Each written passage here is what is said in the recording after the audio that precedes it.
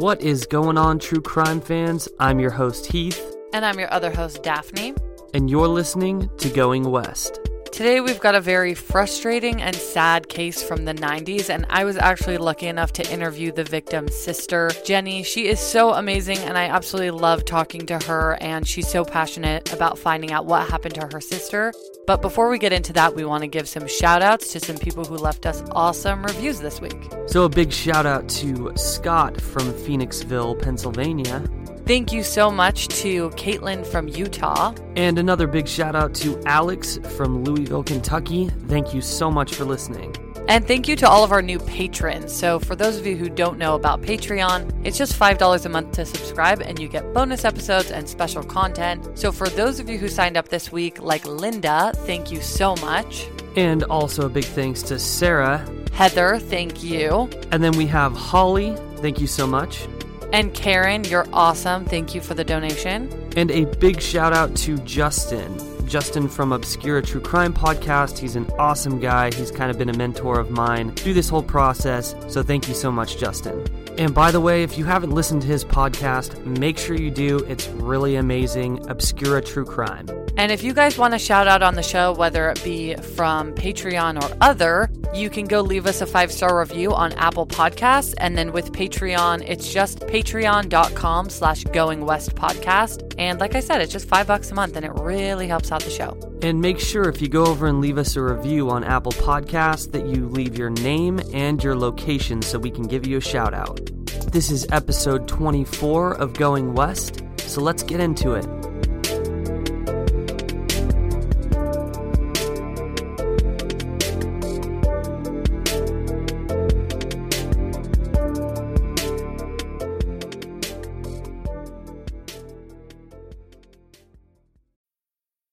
When it comes to weight loss, no two people are the same. That's why Noom builds personalized plans based on your unique psychology and biology. Take Brittany. After years of unsustainable diets, Noom helped her lose 20 pounds and keep it off. I was definitely in a yo-yo cycle for years of just losing weight, gaining weight, and it was exhausting. And Stephanie. She's a former D1 athlete who knew she couldn't outtrain her diet, and she lost 38 pounds. My relationship to food before Noom was never consistent. And Evan, he can't stand salads, but he still lost 50 pounds with Noom. I never really was a salad guy. That's just not who I am. Even through the pickiness, Noom taught me that building better habits builds a healthier lifestyle. I'm not doing this to get to a number. I'm doing this to feel better. Get your personalized plan today at Noom.com. Real Noom users compensated to provide their story. In 4 weeks, the typical Noom user can expect to lose 1 to 2 pounds per week. Individual results may vary. We've got a very different kind of sponsor for this episode, The Jordan Harbinger Show, a podcast you should definitely check out since you're a fan of high-quality, fascinating podcasts hosted by interesting people. The Jordan Harbinger Show covers such a wide range of topics through weekly interviews with heavy-hitting guests. And there are a ton of episodes that you're going to find interesting. Jordan is super charismatic and well-voiced, so I loved listening to his recent episode with Susan Casey called Unraveling Mysteries in the Ocean's Darkest Depths. It was so creepy and interesting, and he goes across every category with other episodes like Romance Twister, My Mister Once Dated My Sister, or his monthly Skeptical Sunday episodes about controversial topics from crystal healing to cannabis to Ouija boards. There's something for everyone. We really enjoy this show, and we think you will as well. There's just so much here. Check out jordanharbinger.com/start for some episode recommendations. Or search for The Jordan Harbinger Show. That's HARB as in boy, IN as in Nancy, GER on Apple Podcasts, Spotify, or wherever you listen to podcasts. A Maryland woman is taking inspiration from an Oscar-winning movie to try to solve the decades-old murder mystery of her twin sister. 23-year-old college student Jodi LaCornu was shot outside Baltimore in 1996. Now her sister hopes billboard ads will help find the killer. On a snowy March in 1996, LaCornu went to a bar with some friends after a fight with her boyfriend.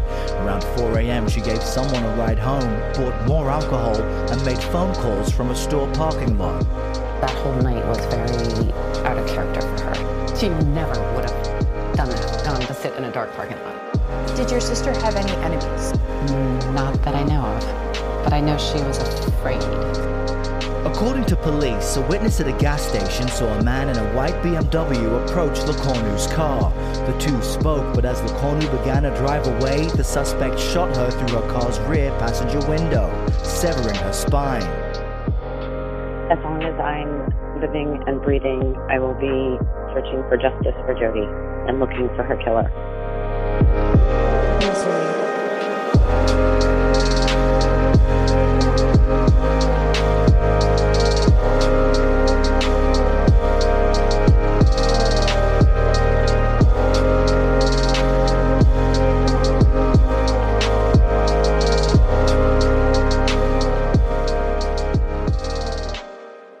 Jodi LeCornu was born in Annapolis, Maryland on October 28, 1972. Her father was stationed at the Naval Academy there, so it's where she grew up with her identical twin sister Jenny and their two sisters who were 9 and 7 years older than them. Naturally, there was that disconnect, and the four didn't spend all that much time together. There was that very common sort of resentment upon Jodi and Jenny because they were getting more attention from their parents than the older sisters were because they were younger. So Jodi and Jenny were extremely close, as twins are. I'm actually a twin, so me and Jenny really connected over this when we spoke on the phone. Shout out to Daphne's twin, Chizzy, love ya. Yes, my sister, Charlotte. We are very close. So I definitely understand that bond between twins, and it's very, very strong. It's like you could be in the worst fight ever, and then 10 seconds later, like, want to go to dinner? It's like nothing else. They definitely love to have fun, but they both suffered from anxiety and started to abuse alcohol in their teens, which Jenny says runs in her family. Jodi and Jenny were sent to rehab around the age of 17 for drinking, and that's when they were split up. Jenny was sent to a ranch on the West Coast where she met a man on an airplane who was living in California, so she ended up moving there with him while Jodi stayed in Maryland. After rehab, around the age of 18, Jodi moved to Baltimore with some friends, which is just about 30 miles north of her hometown, and that's where she met her boyfriend Steve. The two eventually moved into a house together and got a dog. Jodi's twin Jenny had met Steve a few times because she would go to visit Maryland from California when she could. While Jodi was living in Baltimore, she started taking classes at Townsend State University, where she was studying gerontology, which, for those of you who don't know, is the scientific study of the aging process, whether social, psychological, cognitive, or cultural. So a lot of people with a degree in gerontology go on to become social workers, nursing aides, social scientists, stuff like that. Jodi was working as a server at Alonzo's restaurant, which is an American-style bar and grill, before beginning her job in the office at a large bank called Eastern Savings Bank in Hunt Valley, Maryland. Her coworkers described her as being a sweetheart and one to always keep them laughing. And interestingly enough, they also described her as being extremely cautious about her coworkers and friends' safety as well as her own. They say she always wanted to either be walked to her car or for someone to watch her get into her car after work. And this is something that Jenny also described to me, is that her sister was just extremely anxious about everything. And you also have to consider that Baltimore, Maryland is not the safest city to live in. There is a lot of crime, and in no way am I trying to hate on Baltimore. I'm sure it's a beautiful city, but just being in any big city would be scary like that. I think you looked this up today. It's like the number, most dangerous city in the U.S.? Do you remember? Oh, God, I can't remember. I think it might have been like 11 or 12 on the list. So it's up there. So, like we mentioned, Jodi was living with her boyfriend Steve in early 1996. They both struggled with drinking and often fought over this, especially when Jodi would go out to the bars, because that wasn't Steve's thing. He mostly liked to hang out and drink at home. On the night of Thursday, February 29th, 1996, Jodi went out to a bar and ended up getting into an argument with Steve over it the next morning. It was Friday, March 1st, and Steve was mad at Jodi for her drinking. So at the end of the fight, right as they were leaving to go their separate ways to work, he told her not to come home that night. So by the way, at this point, Jodi is 23 years old, and that morning she went to her job at the bank and spent the day there, but it's unclear what she did afterwards. Did she go home or stay out? We don't know at this point. What we do know is that she eventually ended up at the Mount Washington Tavern in Baltimore, which was one of her favorite bars that was only a couple miles away from her house. She was friends with a lot of the employees there, so she enjoyed going there for drinks and spending time with them. And the bar closed at 2 a.m., so at that point, the bar manager, who she was also friends with, asked her if she could drive one of his employees home because he couldn't drive. The employee couldn't drive. The employee was mentally handicapped in some way, and it's believed that he was the janitor. Jodi said yes and got in her car alone with the employee. Many say that this is pretty uncharacteristic of Jodi. Although Jodi was incredibly kind and caring, and she would do just about anything for anyone, it was very late at night and she didn't know this male employee. But she did end up dropping him off at his house.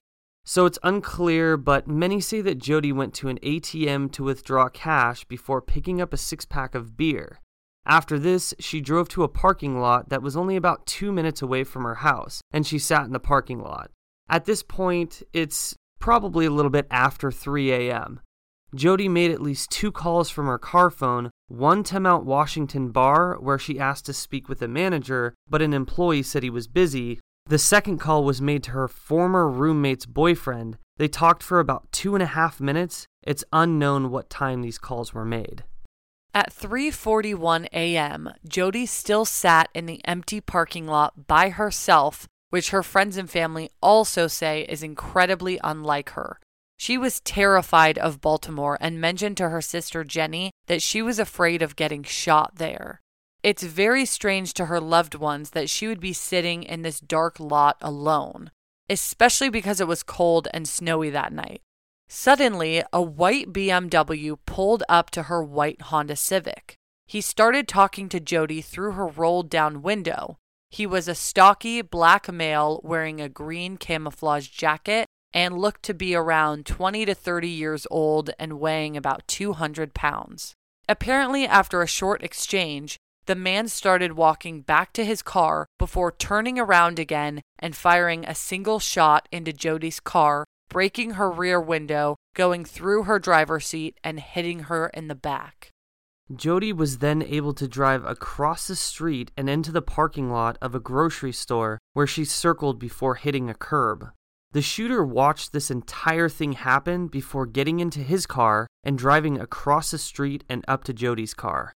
The man got out of his car, reached through the window, possibly put her car in park, and then took something out of her car. He then got back into his car and drove away. A delivery crew saw this horrific incident unfold and ran to her car to see if they could save her life. They explained the entire scene to police, and so did some of the witnesses from a 24-hour gas station, and when police checked Jodi's car, they noticed her phone and purse were missing. Jodi's funeral was held at the Naval Academy Chapel on March 6, 1996, which is where her parents had been married. Her eulogy was given by Jodi's dad's best man and Naval Academy classmate, and Jodi's twin sister Jenny also spoke, saying, "Jodi was my twin sister and best friend. When she died, I feel like half of me died too." At this point, many believed it was a robbery gone wrong, but no one could quite fit the puzzle pieces together. Jenny ended up moving back to Maryland with her parents and split up with her fiancé in California at the time. There were always friends and neighbors and family around the house after Jodi passed, which Jenny said was very comforting, but Jodi's death was absolutely unbearable for the whole family. Jenny actually told me that when she did end up meeting her now husband, that when they got married, they ended up eloping because she couldn't imagine having a wedding without her twin sister there. So this really affected Jenny's whole life, even up to today. And of course, it affected her parents' lives too. And it completely destroyed them as well. I mean, they lost their daughter, but Jenny has been such an advocate to put Jodi's killer away because this really was her other half. You know, being a twin is such a strong bond from the moment you're born. You're together your entire life. So this really, really destroyed her.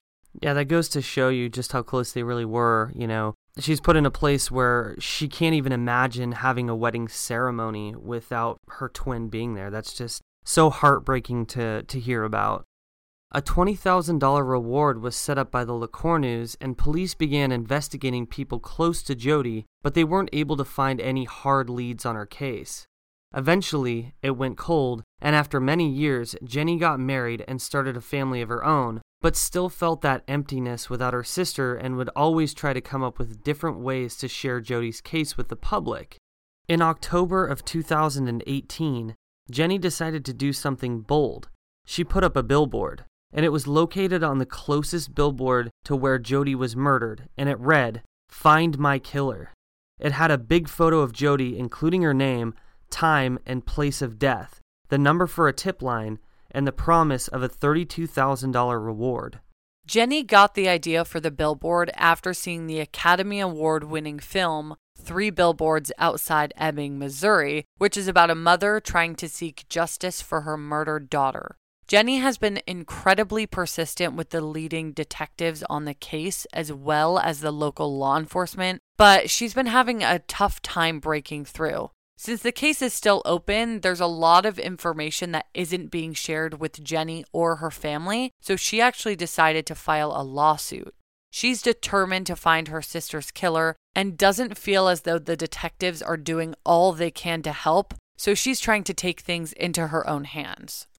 And Jenny's situation is pretty similar to 3 Billboards Outside of Ebbing, Missouri. If you think about it, police really aren't doing all they can. It's getting really frustrating for her. So what does she do? She decides to put up a billboard, same as the mother does in the movie, pressing law enforcement to step up to the plate and get things done. Yeah, and it was the billboard that really actually brought a lot of media attention to Jodi's case. And so I really applaud Jenny for doing that because she has had so many different interviews with different podcasts and different news stations and just, different TV channels. Like a lot of people are noticing this case and how horrific the details are and how disgusting it is that nothing is really being done. And so I'm just really proud of her for getting this out there. Yeah, she's really working her ass off. I mean, it's like another full-time job for her. She spends most of her time searching for her sister's killer. Jenny was telling me that there was this person in government or something, I think, and she was sending them letters and trying to get them to help her with the case, and they were ignoring her and they weren't sending her letters back. And I think they had posted something on Facebook or something, and she replied to him and was like, "Do you want a billboard?" Like, because he was ignoring her. And I just thought it was so funny. She just has this amazing sense of humor. And I told it to Heath and he was like, "You get a billboard, you get a billboard." Straight up. She's a savage and I love it. I mean, she's aggressive. And this is important. This is important because when things aren't getting done, like, you have to be aggressive. And we see this in other cases too. Like if you're talking about the Alyssa Turney case, Sarah Turney works her ass off as well. And, it's like nothing was being done in that case either. So really, I mean, you have to push law enforcement to get things done. I know. I told her on the phone that I wanted to give her a high five because, like I said, I'm just so proud of her for going above and beyond to try to get shit done. So DNA in Jodi's car wasn't originally tested, and the license plate on the BMW was never discovered. There was, however, video surveillance of the parking lot, but since it was 1996 and it was snowing that night, the quality was very low and the snowflakes made it incredibly hard to determine what was going on in the clip, even with the new video enhancement technology. Police still have Jodi's clothes, and there's newer DNA testing called MBAC, and it can take that DNA off of the clothes, and it's incredibly expensive. But the president of MBAC offered to test Jodi's clothes in the best private lab in America, and the police won't do it. Their reasoning is because they know that people other than just the killer's DNA will be on it, so they don't want to question innocent people. And that's so frustrating because who cares if you're questioning innocent people? It doesn't matter. This is about solving a case. And if they have the technology to do it, I just don't see why not. And if you question the innocent people and they have alibis and they weren't actually a part of it, then they're going to be let go because guarantee there's more people's DNA on her clothes than just the killer's. Because imagine someone hugging her or someone touching her shoulder or whatever, just being around her, their DNA is going to be on her clothes. But The whole point is to solve this case. So the fact that they won't do it because of that, even though the freaking president is saying, we will test these in the best lab in America, is like the most insane thing. So Daphne actually interviewed Jenny LeCornu-Carrere to get some insight on what happened to Jodi that fateful night. And we'll get into that after these short messages. If you're looking for plump lips that last, you need to know about Juvederm lip fillers. With Juvederm Volbella XC and Juvederm Ultra XC, your lip look, whether it's subtle or bold, can last up to 1 full year with optimal treatment and no additional maintenance. Find a licensed specialist and see if it's right for you at Juvederm.com today. That's Juvederm.com. Add fullness to lips in adults over 21 with Juvederm Volbella XC or Juvederm Ultra XC. Do not use if you have severe allergies or a history of severe allergic reactions, or if you are allergic to lidocaine or the proteins used in Juvederm. Tell your doctor if you have a history of scarring or taking medications that decrease the body's immune response or that can prolong bleeding. Common side effects include injection site redness, swelling, pain, tenderness, firmness, lumps, bumps, bruising, discoloration, or itching. As with all fillers, there's a rare risk of unintentional injection into a blood vessel, which can cause vision abnormalities, blindness, stroke, temporary scabs, or scarring. For full important safety information, just visit Juvederm.com. If you thought the only way to get a more defined jawline with natural-looking results was through surgery, think again. Juvederm Volux XC is a non-surgical injectable gel filler that improves moderate to severe loss of jawline definition and can help you achieve natural-looking results with little downtime. Even better, this improved definition lasts up to 1 year with optimal treatment. No maintenance required. Improve jawline definition for a smooth, sculpted look with Juvederm Volux XC. For important safety information and to find a licensed specialist, visit Juvederm.com. That's Juvederm.com. Not for people with severe allergic reactions, allergies to lidocaine, or the proteins used in Juvederm. Common side effects include injection site redness, swelling, pain, tenderness, firmness, lumps, bumps, bruising, discoloration, or itching.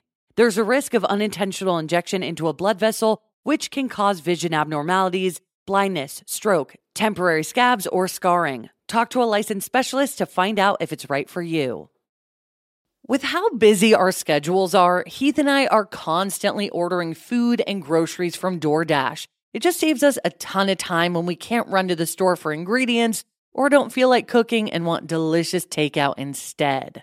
But delivery fees can definitely add up. And this is why we have Dash Pass by DoorDash. Dash Pass is an exclusive membership from DoorDash that gets you unlimited $0 delivery fees on eligible orders, as well as member-only deals and discounts. Which is why Dash Pass is the most affordable way to get anything and everything you need delivered right to your door, and fast, for just $9.99 a month. Which means DoorDash quickly pays for itself in just 2 orders on average. So whether you order every day or just a couple of times a month, you'll save with Dash Pass. Open the door to $0 delivery fees and savings you can't get anywhere else.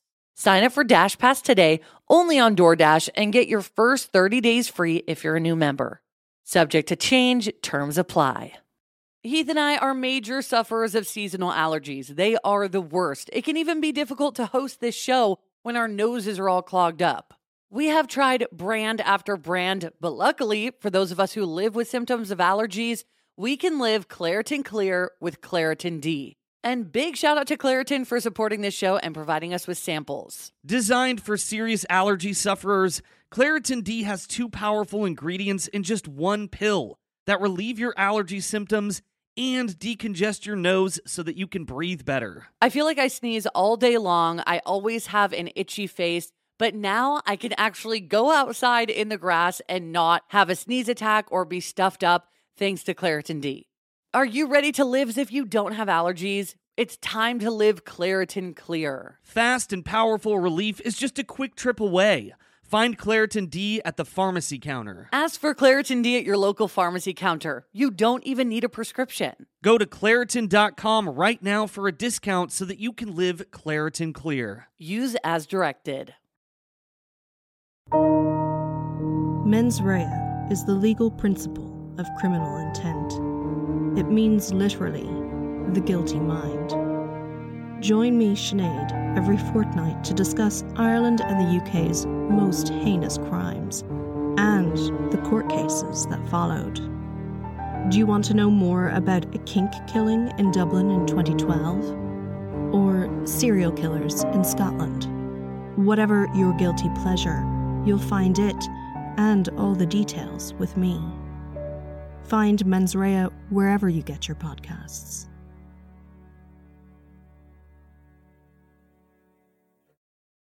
Hey, this is Aaron from Devil We Know, a single-host narrative true crime podcast that gives you stories about the devils in your communities. I will give you insight on the criminals and the victims, all while telling you a detailed story. All you need to do is search for Devil We Know podcast on all platforms and hit subscribe. We do have a little fun on the show.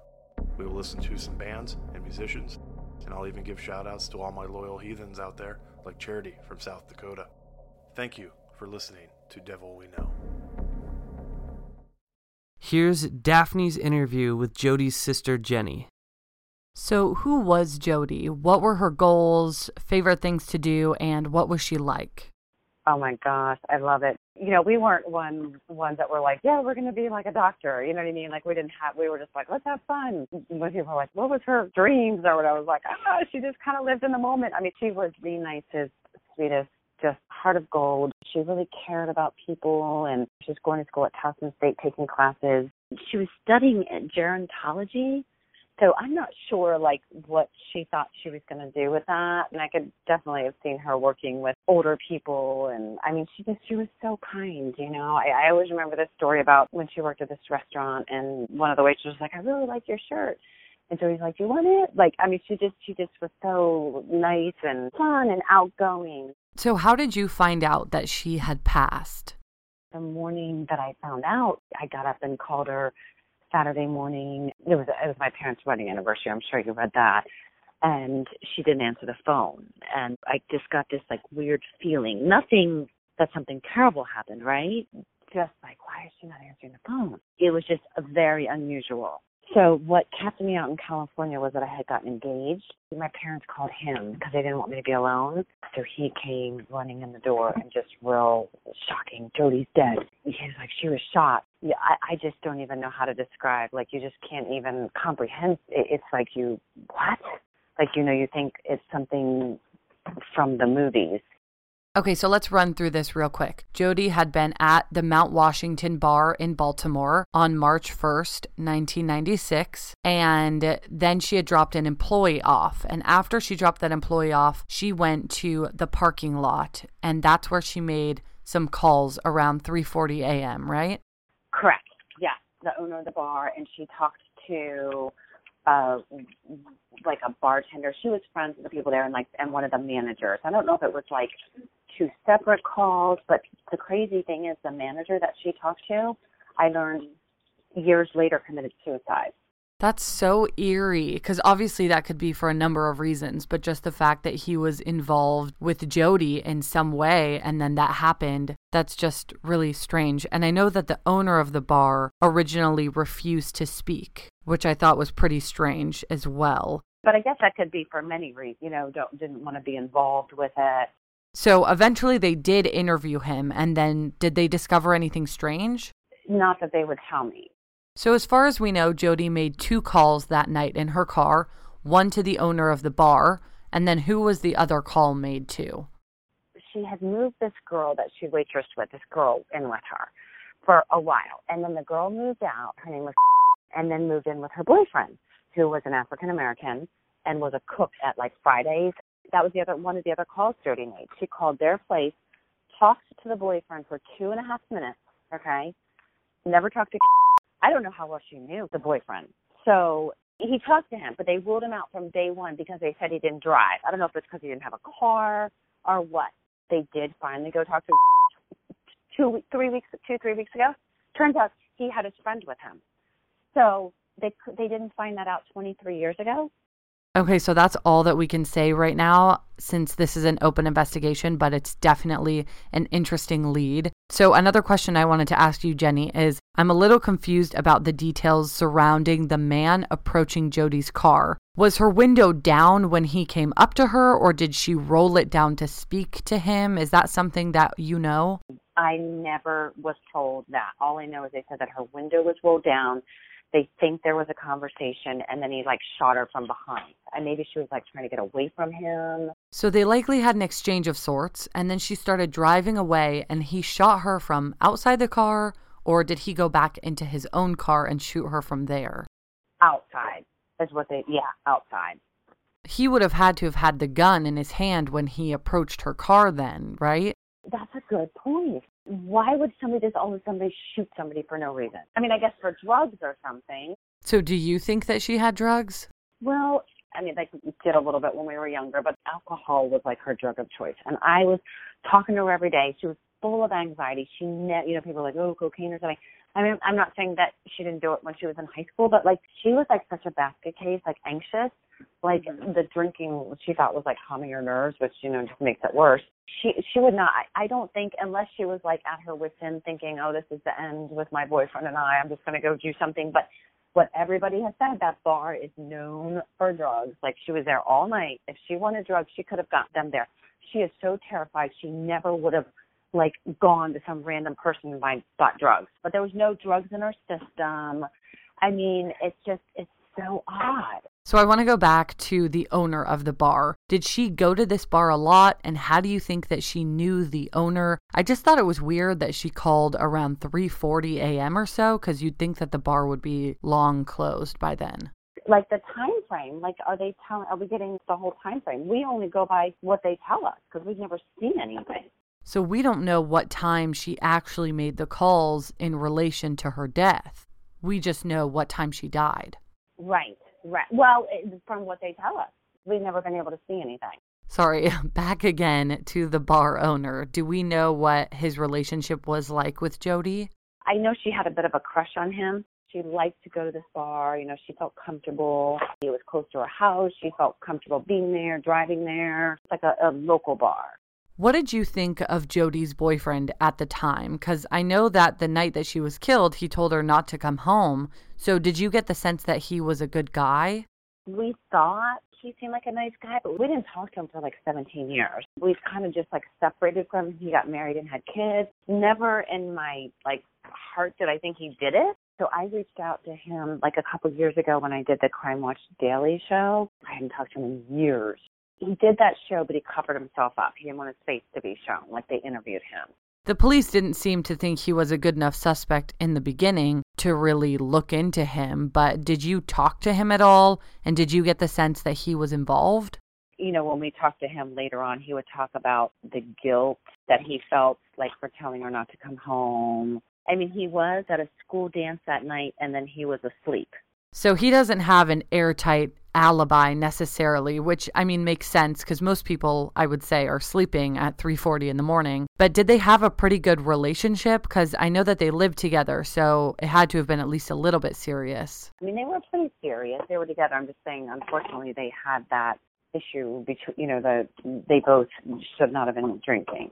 He liked to be home and then, have a drink and be home, have a few drinks. And she liked to go to this bar and be with her friends. I guess she was on a path of not drinking, and then she went out to the bar the night before. See, they got into that fight Friday morning. So March 1st. Yeah, so it was that Thursday night. She was at the bar and he was mad. So then that Friday morning he said, don't come home. Then at that time she was working at Eastern Savings Bank. So Jodi was out Thursday night drinking at a bar, and then that's what her and her boyfriend got in a fight about on Friday morning, and he told her not to come home. So she went to work that Friday, and then she didn't go home after, and then she went to the bars all night? That's a good question. I don't know if she stopped home or not. She probably would have gone straight to the bar, but the whole thing that's so odd is, she had so many friends, and she had so many fears. for her to not, like, if he told her not to come home, like, we just don't know why she didn't make a plan to go somewhere. So her spine was severed and she kept driving. Did you see the autopsy report on this? We have never been able to see an autopsy report. Nothing. I mean, and that's why I'm getting so frustrated. We're told she severed her spine, but she was able to drive after she was shot and her spine was severed. And that's why I was like, how is that possible? So even though your family, they won't release the autopsy report to you? They're saying that, because it's an open investigation. But they told me that her case was sitting in a closet.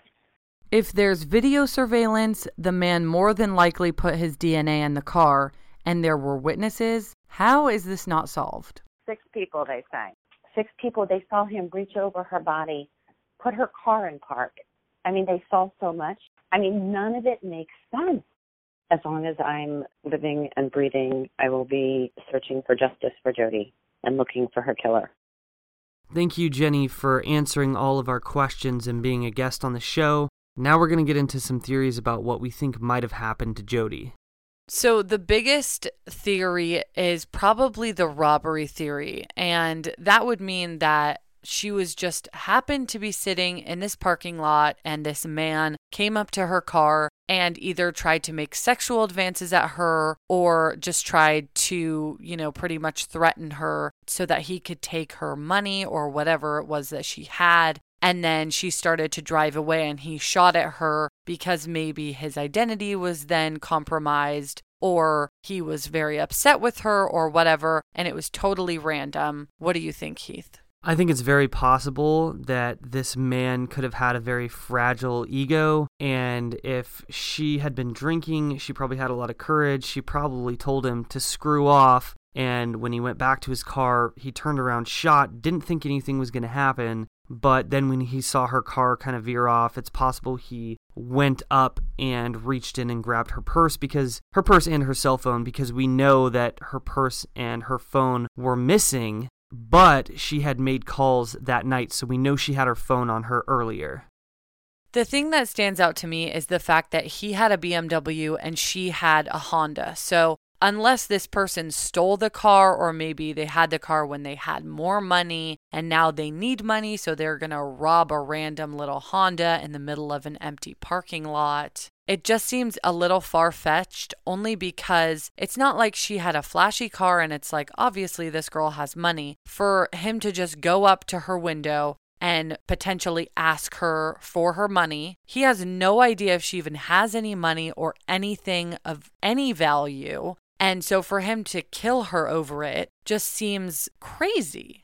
And that's kind of the reason why it leads me to believe that he may have been trying to sexually assault her in the first place, but she may have just driven off too fast. He got a lucky shot in because we know that he only fired one shot, and it literally went through the driver's seat, severing her spine. And I think at that point, maybe he was thinking, all right, well, I didn't get to sexually assault her. I'm going to drive up there, grab her purse and her phone, and then take off.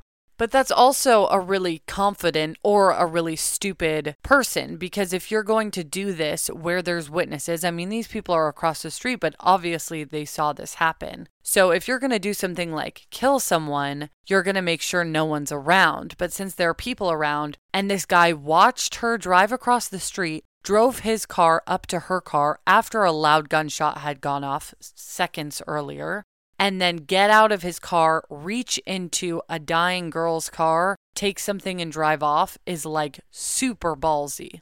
Oh yeah, absolutely ballsy. But we also have to consider that I don't believe that it was a hit because, I mean, if you've watched any movies or any TV shows that have anything to do with hitmen, they're really not willing to take that chance. Usually it's very quick. He could have either driven up beside her car, shot her, and took off. I just don't see him being this kind of smart, savvy, hitman-type criminal. As true crime listeners, you're aware of the dangers out there in the world, so why not keep your home as safe and secure as possible? Daphne and I do this by using SimpliSafe. For award-winning security and peace of mind wherever your summer plans take you. When we get ready for our summer trips this year, I will feel so much better about leaving the house knowing that SimpliSafe has our back, just freeing me from my constant anxieties And also, something I love is that their system blankets your entire home in protection, from break-ins to fires to floods. And with indoor and outdoor cameras to choose from, you will feel safe any time of day or night. And Simply Safe is backed by 24/7 professional monitoring agents to help stop crimes in real time. Which is part of why they were named the best home security system of 2024. Simply Safe has given us and so many listeners real peace of mind, and we want you to have it too. Right now, get 20% off of any new Simply Safe system with Fast Protect monitoring at simplysafe.com/goingwest. There's no safe like Simply Safe. We know you guys love a good mystery, especially one with twists and turns. Am I right? This is why you guys are going to love June's Journey. Step into the role of June Parker while she tries to uncover the mystery of her sister's murder in the roaring 1920s. In this hidden object mystery game, put your detective skills to the test. While you're on this quest to uncover a scandalous hidden family secret, you can customize your very own luxurious estate island and let your imagination run wild. Daphne and I actually love to play this game together because you can chat with and play with or against other players by joining a detective club. You'll even get the chance to play in a detective league to put your skills to the test. It is truly so much fun. You guys are going to love it. So what do you think? Can you crack the case? Download June's Journey for free today on iOS and Android. Well, that goes into our next theory that she was involved in drugs and she owed money, so somebody sent this man to kill her. And I completely agree with you on that hit because I was talking to Jenny and she was saying how a lot of people think it's a hit. And even I at the time thought it was a hit until you're saying that, yeah, a hitman would have just killed her and left. They wouldn't screw around. They would just kill her and leave. That's their mission, is to kill, not to get out and talk to her and then go over and take something from her car, unless they needed to take her money or her drugs or whatever she had. But they wouldn't have been so out in the open about it, I don't think. Yeah, definitely. And I think that the theory of the drugs thing, I think the reason why a lot of people think this may be plausible is because we know that she made a phone call to her ex-roommate's boyfriend, which we don't really know much about this guy, but that could have something to do with it. Well, he was a drug dealer, so again, I also think that if she was going to get drugs, she would have gotten them at the bar because that bar is so known for drugs. And I actually saw something on Reddit that said that the Mount Washington Tavern is associated with multiple other deaths. And I just think that's really peculiar. So if she were needing drugs that night, which Jenny said she wasn't a druggie, she was an alcoholic, but let's just say that she was looking for drugs, I don't think she would have done it by herself. I mean, I picked up weed when I was in high school from a stranger's house once, a number that I had gotten from a friend, and I made 2 of my friends come with me in broad daylight. So I don't see her just going in the middle of the night and meeting a complete stranger for drugs. Drug dealers are dangerous. Everybody knows it. Yeah, definitely. And that's definitely a scary situation, buying drugs at, 4 o'clock in the morning in a dark parking lot. A little sketchy. And a drug dealer killing his customer, that's kind of a bad drug dealer. Also, the police don't think that drugs were involved in this. I still think that they think that it was a random robbery, but they don't think there was drugs involved. And like Jenny mentioned, there was no drugs in her system, so it just doesn't seem as likely to me. There are a few suspects in this case, but so far they're not holding much weight. While watching Jody's feature on the show Crime Watch Daily, they find a man who used to attend the Mount Washington Tavern. He remembers Jody's case and told the host that his friend once overheard a conversation of some guys talking about how Jody owed money to a drug dealer. When they talked to the man who overheard the conversation, he confirmed this and even gave the name of the man/drug dealer who he believed she owed money to, if in fact that was true. When they did some research on this drug dealer, they found that he was facing drug charges in prison.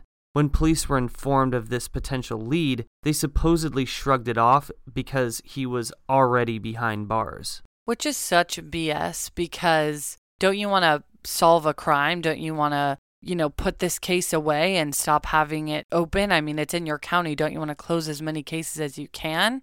And also, they didn't even check to see what kind of car he had. And the guy who gave the name said that he always had a different car. Yeah, that's kind of a sketchy detail in itself. And like you mentioned, who gives a shit if he's already behind bars? It doesn't matter. People get convicted for murder charges who are behind bars all the time. And he's in prison for drugs, so he's going to get out someday. Yeah, exactly. And this is about the family finding justice. It's not about, oh, well, he's already in there, so why bother? It's about the family having closure.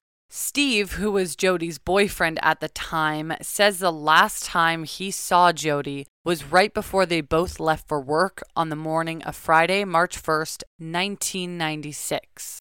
Later that evening, he attended a school dance fundraiser at Boys Latin School in Baltimore, and he didn't get back to his house until 12:30 a.m.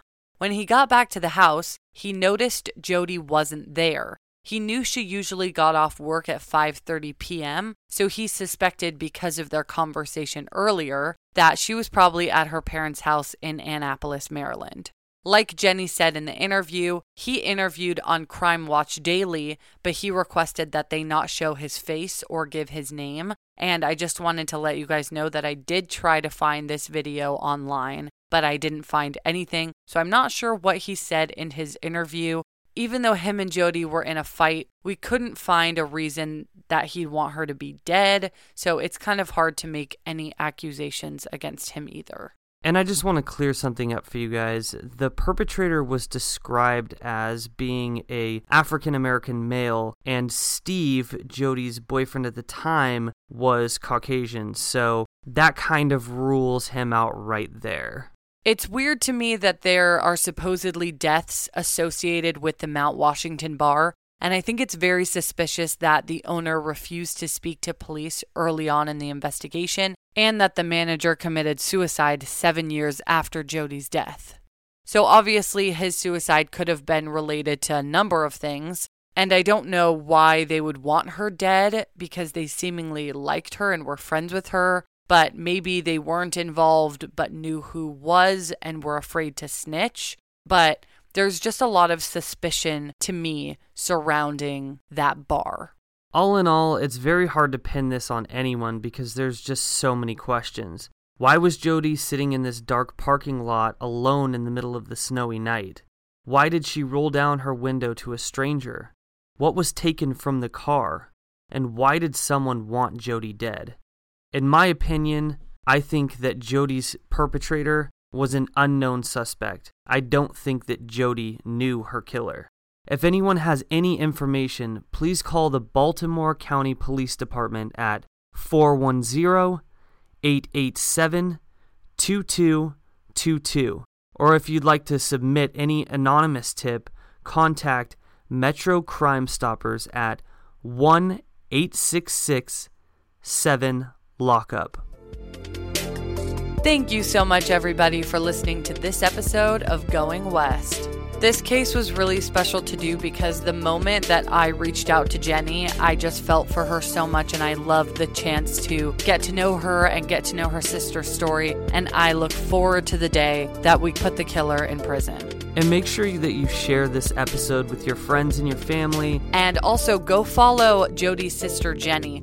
Her Instagram handle is Jenny_Carreri. That's Jenny_CarRieri. And you can follow this case from her. And as always, make sure you check us out on Instagram at Going West Podcast. And check out Heath on Twitter at Going West Pod. And definitely make sure you go over to our Facebook group, Going West True Crime. It's starting to grow, and we're getting some conversation going over there as well, so that's pretty awesome. Yeah, let us know what you guys think about this case. Comment on our social media. Absolutely.